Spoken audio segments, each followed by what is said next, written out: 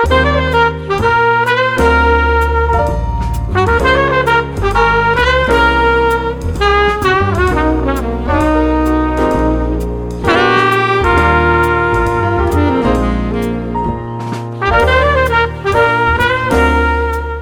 to the Arts Entrepreneurship Podcast, Making Art Work.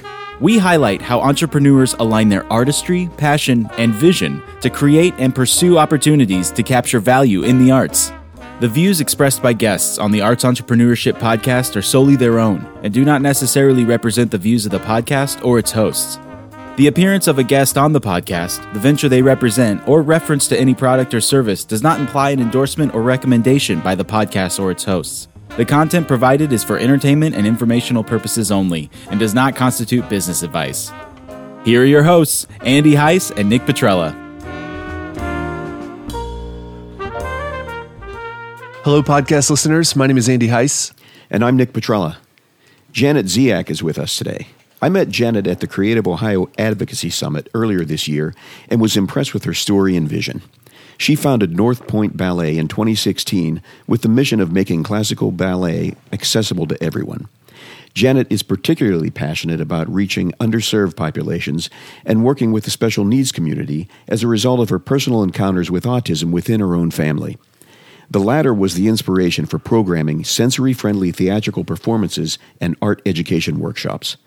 We'll make sure to link to the North Point Ballet website in the show notes so you can read all the great things Janet and her team are doing. Janet, thanks for being here today. Thank you for having me. This is part 2 of our interview with Janet Ziak. Yeah, and I'm sort of realizing that we haven't really asked you to just give us a rundown of the various programs and classes and that sort of thing, those sorts of things that you do. We've talked about a couple specifically, but just give us a rundown of sort of what all the different classes and programs that you have at North Point. Sure. So we are first and foremost a professional company and not a school. So I think that there's a lot of people who might think, oh, ballet, you must be students. And there are students in our cast, but our main focus is these main stage productions that we have in the professional company. Like I said, the contracted dancers. Now we have a lot of students performing, and they audition from all kinds of local studios. So when we put on the Nutcracker, there will be students representative of 12 different local dance studios that perform roles of mice and soldiers and, all of the children's roles alongside the professionals. Sure.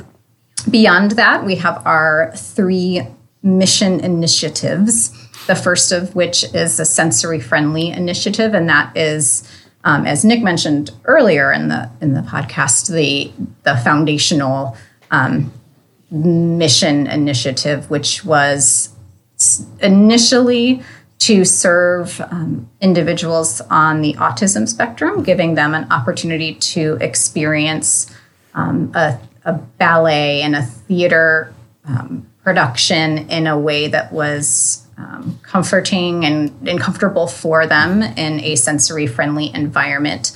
From there, so we dedicated one performance and still do. One show is a sensory-friendly performance for any of our productions.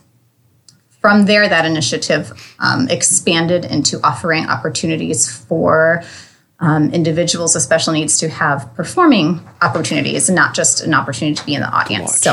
I do have a qualified and trained staff to be able to accommodate, train the dancers, and integrate them into rehearsals with the rest of the cast so that they can participate and get to feel what it's like to be, in costume and performing for their family and friends. And that it started with just 1 or 2 per show and expanded into now we have partner organizations where we go to various organizations that are for individuals with special needs. So then we can have groups of dancers on stage all at once. So we have a Lorain County division, a Cuyahoga County division, and then a community division where anybody, if they're not affiliated with those partners, can audition and perform with us. So that's our sensory-friendly initiative. As I spoke earlier about our community engagement initiative, that tour where we take excerpts of our full-length ballets, and we bring the professional dancers that are all fully costumed and, with scripts and everything into schools and nursing homes and libraries, et cetera. We also have our on-site education program that we discussed earlier. So those are the three. Yeah. And the on-site education program, that's year-round? For the most part, yeah. We have a fall session and a spring session, and then summer, depending on the interest of the partner sites. Yeah. We've also found that, typical dance studios, you sign up in September and you go through May. Right. And you're committed for a whole year. And that doesn't work for a lot of families that are, dealing with circumstances, that maybe doesn't allow for that. So while it is it poses additional challenges of, for me to find teachers that can, have these little sessions and, have a contract and then not have a contract, so there are challenges, but it is having these shorter sessions does serve that community. Yeah, that makes sense. I think better. Mm-hmm. And on average, how many, I'm assuming they're student aged, but how many people would you have in those classes? Right now we have 2 levels at our community sites, and each, I think the younger levels are usually more full, so maybe 15 in the younger level, and then maybe 10 in a higher level. Gotcha. Yeah. Listening to you speak, it just makes me wonder, do you work with nationwide organizations such as Autism Speaks or similar organizations to kind of get your message out or maybe help others who want to create something similar? I do not. And I think that this almost goes back to that I don't see myself as an entrepreneur or a leader. I'm a mom and I'm a dancer and I'm doing what's best for my kid and I'm doing what's best for my people and my community. You're not the first person to suggest that. I think that, again, with my experience, it's like I'm very confident in the dance studio. Like I feel like, I know what I'm doing, but beyond the dance studio, I think I lack the confidence to maybe reach out and make those phone calls and and now to be clear, I wasn't necessarily suggesting that. I was just what you're doing is inspirational, and if other people know, that might inspire them to do something, or maybe even have. Well, thank you. Yeah. Thank you. I appreciate that. Yeah, and I think we see that a lot with artists who start ventures, right? They're doing what they know how to do, and because they want to do it in a way that they want to do it, right? It's not necessarily your goal to scale a program or to have whatever, right? That's just not where you are right now, which makes total sense. Right. Yeah. And so with all of those programs, the company with the productions and all the other sort of outreach types of programs you have, what are you thinking about for North Point? Not to put you on the spot here, but what are you thinking about for North Point in the future? Any new opportunities or gaps you want to fill or productions you want to do or anything like that? That's tough because right now I feel like everybody in our organization is kind of operating at their max capacity. Okay. So when we hear something like, oh, what's next? What are the new opportunities? What are all the great things you can do? We're kind of like, can we just pump the brakes right now?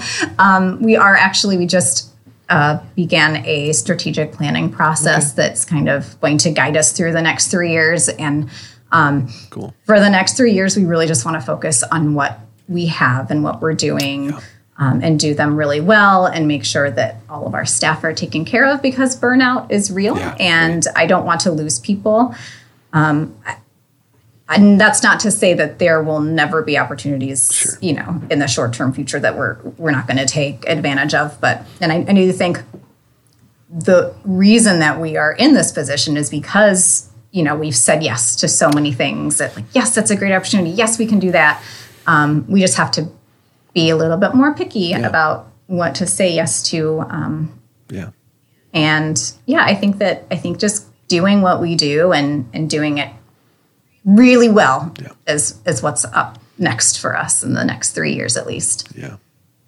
And yeah, especially, sort of people getting their legs back under them after the 2 years of COVID and stuff that we've been dealing with. I think you're right. Yeah. Just kind of. Yeah. It's hard to plan even now. We think we've passed it, but mindsets have changed. Yeah. Well, and just at the time of this recording, I heard that there's a major school district in the U.S. that's going back to masking. Yeah. Yeah. Oh, we had cast members that were rehearsed for 12 weeks that couldn't perform. We had our Wizard of Oz production just very recently, and I had to replace 3 people that were, just, okay, you're in quarantine for 5 days, so understudies are in. That definitely was a lesson that we learned. Is hopefully it wasn't. Take your understudy role seriously, because you will go on stage. Hopefully it wasn't the Lion, Scarecrow, or Tin Man. Oh, it was the Wizard title role. He spends most of the time behind the curtain. Yeah, that's true. So, are you? Sorry, go ahead, Nick. No, go ahead. Are you getting help with the strategic plan from someone, or someone like another board member, volunteer, something like that? Because that can be a tough process if it's the first time you've done it. Right. Yes. Good question. We did hire a consultant. Okay. I think board members, we had novice strategic plans in the past, and I think we were ready for we need something solid. We ready for to kind of take the next step. Sure. So our board agreed to hire someone, and we were fortunate enough to receive grant funding that will cover the consultant fees. Yeah. So before we get to the last 3 questions that we ask everyone, I had one more question, and it's about sales. And I get that you're a nonprofit. I get that, you maybe don't see yourself as a salesperson, but you are in sales, right? So you have services, different things. And Andy's heard me say this a bunch of times. So at the risk of boring him, this isn't video, so we don't have to see the eye rolls. I think there are 2 types of salespeople, right? You have order takers, sales generators. Order takers have it's a passive approach. It's like fishing, right? And sales generators take an active approach, so more like hunting. And based on your success, I imagine you're more of a sales generator. So for our listeners who want to create a company similar to North Point, could you tell them how you sell North Point Ballet to people? Well, I'm going to actually argue that I'm both an order taker and a sales generator, for the reason that I produce a nutcracker, and this phenomenon that is the nutcracker is one that does not need an aggressive approach, honestly. If there's something about this ballet that really touches nostalgia in people, and when there was no nutcracker, it was, COVID or not, that was the end of the world, when people could not get their nutcracker. So I think that was a moment for me of okay, this is, we all knew that the nutcracker sells tickets, and that's every ballet company's bread and butter. That's why every ballet company does the nutcracker, is because it will more or less sell tickets on its own. Now, where we come in as sales generators, if you will, is to get people to our nutcracker versus the other 20 nutcrackers that they could go to anywhere in the country. But selling our product, to me, is really just making it accessible in a different way. So not accessible in that we're serving an underprivileged community, but accessible in that people who are there understand it and want to come back. So I think that ballet has gotten this reputation of being boring and elitist. And I am trying to break down those barriers, because ballet is really fun. It's entertaining. It's entertainment. That's what we are. We're in the entertainment industry. For our ballets, I integrate live narration. So there are actors that are actually speaking lines throughout the ballet. So while the focus is on the dancing, the people that are in the audience that might not understand or be familiar with the story can follow the story. We also make sure that, the dancers are trained in acting as well as dancing. So, and then when I choreograph, sometimes take out all of the, some of the things that might be viewed as boring that while are very technically impressive, that myself as a trained dancer and other trained dancers out there, like they want to see the Black Swan do 32 fouettes. Watching the same spin happen 32 times in a row, if you don't know how hard it is, it's boring. And a lot of the other really famous classical pieces, while very impressive, don't connect with our community. I think that it's important for any marketing or business entrepreneur, I'll use the word, to really understand Baby who steps. you're serving. What's your what's your population? What are the people? What's your audience going to be like? You have to know your audience. And if you are in New York City and you have a ballet educated audience, you can do those kinds of ballets. Yeah. But I am not going to sell Swan Lake. Yeah. I'm going to sell Wizard of Oz. Right. I'm not going to sell La Corsair. I'm going to sell Peter Pan. And so making those choices and making the productions itself speak to our audience is I think, how I sell our product. Yeah, I would agree with that. And, this question came up, and I kind of alluded to it in the intro. When you were on that panel for Creative Ohio, everything you were saying, it was impassioned, and you could see you had a mission. It was essentially, for lack of a better word, it was a pitch. You were selling North Point Ballet. And that's what prompted me to reach out to you after I talking with Andy, about guests on the program and stuff. So I don't know if you acknowledge that or not, but to me, you were selling that program. Well, thanks.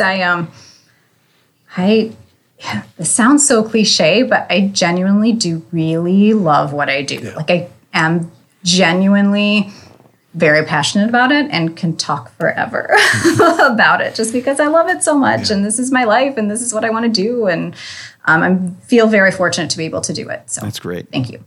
Yeah. And Janet, I'm a bass player. So your example about the Black Swan doing 32 spins, the only other people that find that interesting, or I shouldn't say the only other, but particularly people who know how difficult that is are the ones that enjoy it the most. And I always think of bass solos the exact same way. The only people that like bass solos are other bass players, or people who anyways. So that's why I don't do them too. 1-5-1-5. Right. Well, and that's so Nick is not a bass solo fan there. That's fine. Anyways, that's not true. That's not true. Well. Janet, we've reached the point in the podcast where we ask all of our interviewees the same 3 questions. And the first question is, what advice would you give to others wanting to become an entrepreneur in your art form? I would reiterate that just have patience, that things aren't going to be easy, but if you really are passionate about it, and it will come, just stay true to your mission. There are a lot of people who will probably try to derail you from that mission because they want, to serve their own interests and their own needs, and not necessarily in a bad way.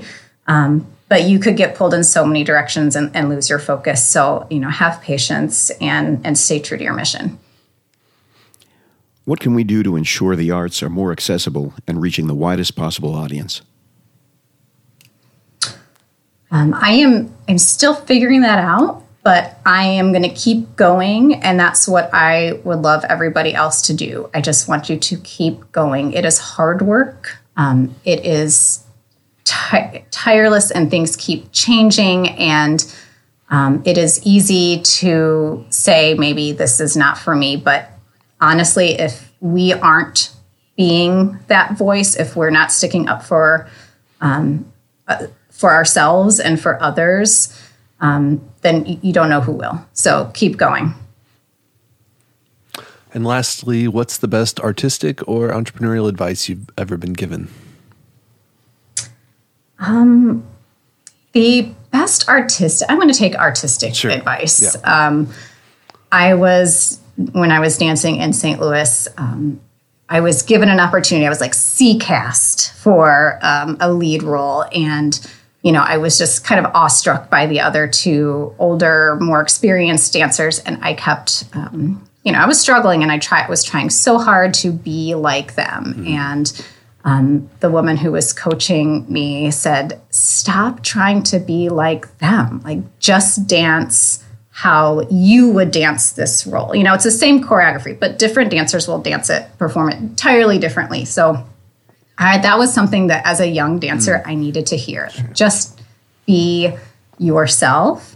And again, that's such a cliche thing, but that gave me the confidence to, go from C-cast to A-cast, and now from, A-cast to a director. And that's what I give, the advice that I give to my other dancers. Like, don't try to be like someone else. Just try to be yourself, put your own artistry and your own experiences into whatever role you're given, whether it's on stage or off. And then that's when the success will come. Yeah. That's great advice. Great way to end it.